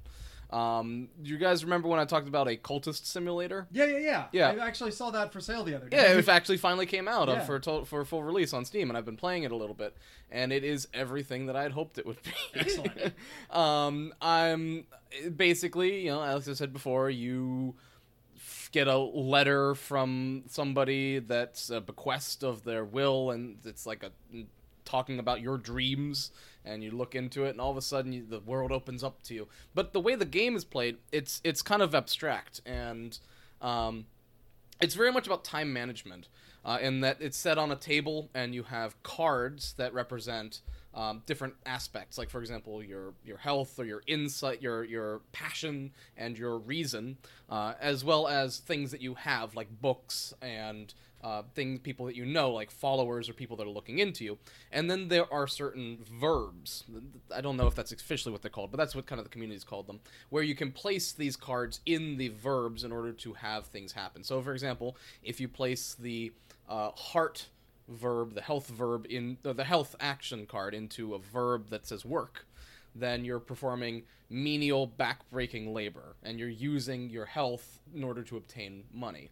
If you place your reason into it, then you're going to like a clerk job and a very menial kind of clerk job. And if you put your passion in there, then you're painting. And you might not make a lot of money, but you're at least expressing your passion. And it's a kind of abstract way, but they're all kind of timed on like a timer. So you gotta kind of manage the timers and shit.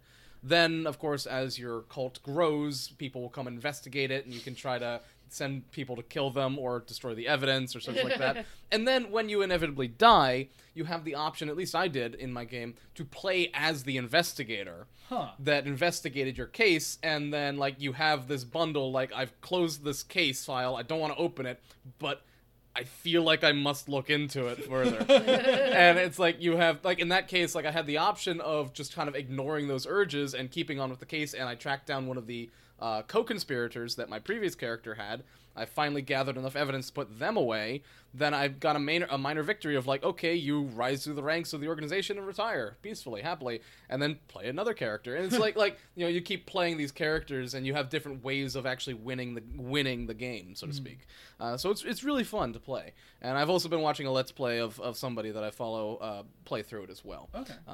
But anyway, so that's kind of what I've been up to. And is it out on Steam now? Because I think I saw it someplace else. it is out on Steam. Okay. Now, yeah, and I think it's also on sale, like a release sale. So it's a few shekels down. Then I might have to check that out at some point. Yeah, check that out.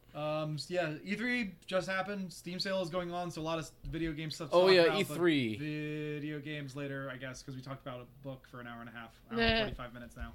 We don't want to make this a 2-hour thing. I mean, I guess we could. E3 happened. Fallout. Who cares? Hey, people care. I know, but it's not going to be.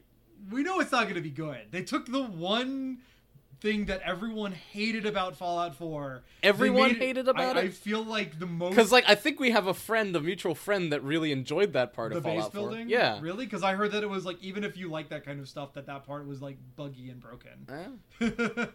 I like the idea of it just being, like, you know, now you can do it multiplayer. But that means that you can't have an interesting story. And that's, like, always been the one really good thing about Fallout is the story. And so... It's something to look further into. We've just kind of been, you know, teased about it. Sekiro Shadows Die Twice. That does look interesting. That's the most important thing to come out of E3, is that we now know what Shadows Die Twice is. So I'm excited about that. Also, oh no, I'm sorry. That's the second most important thing. The most important thing is Metal Wolf Chaos is getting a re-release, and we're finally getting it in the States. And we got another nugget of Kojima's masterpiece. Yeah. We actually finally saw gameplay. I still have no idea what that game's going to be. I look forward to not understanding that game all the way through. Yeah. And we will not understand it with you. Yeah. And what about you? Did you pay any attention to this? No. Elise doesn't play video games. Well, she does. I play some video game. There are some video games that, like, if there's one that I like, I get really into it and I'll play it, like, over and over again. But they're like, I love playing Persona 5. I loved playing Zelda Breath of the Wild. Like, I don't know. Okay. But I'm not, like, a video game aficionado. Okay. All right. So, webcomic of the week. Should we close this out? Yeah, let's close it out. All right.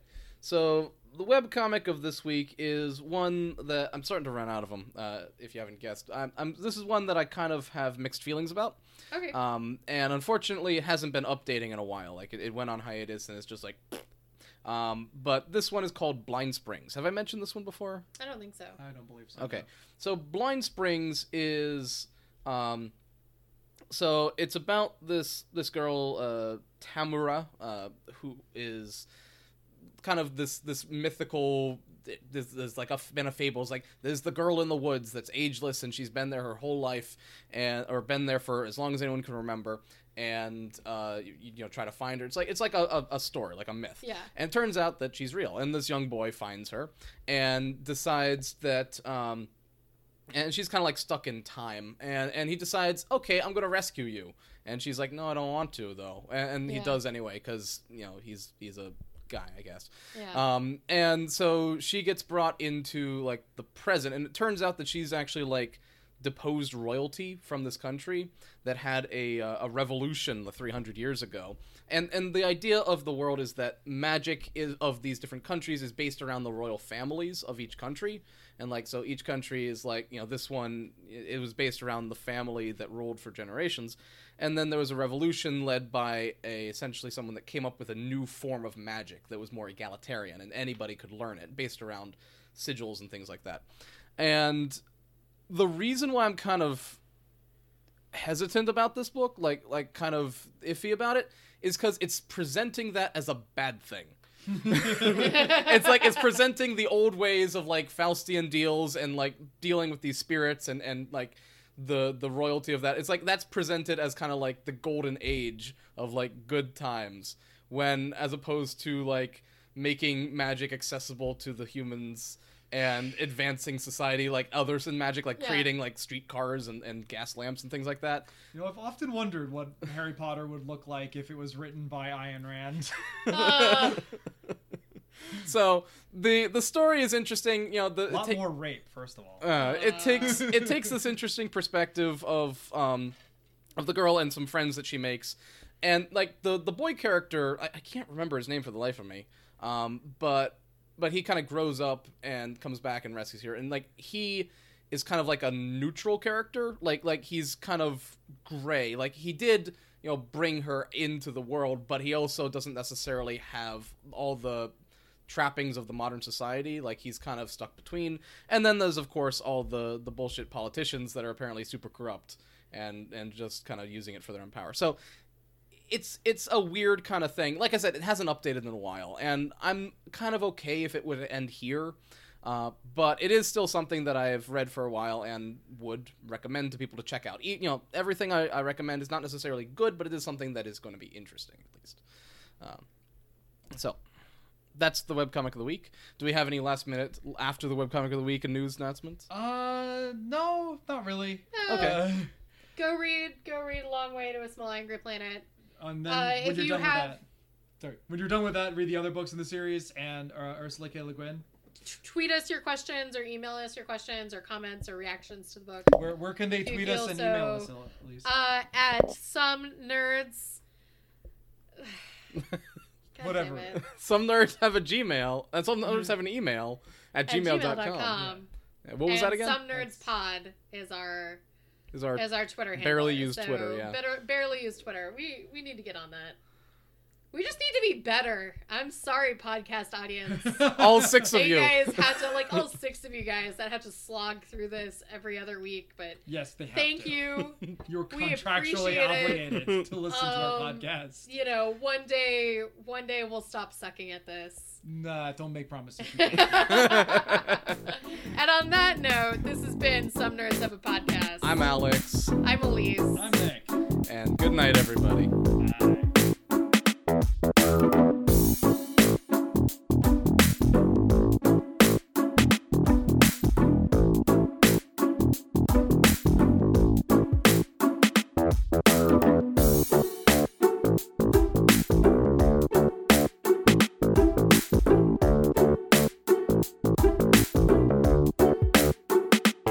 Bye.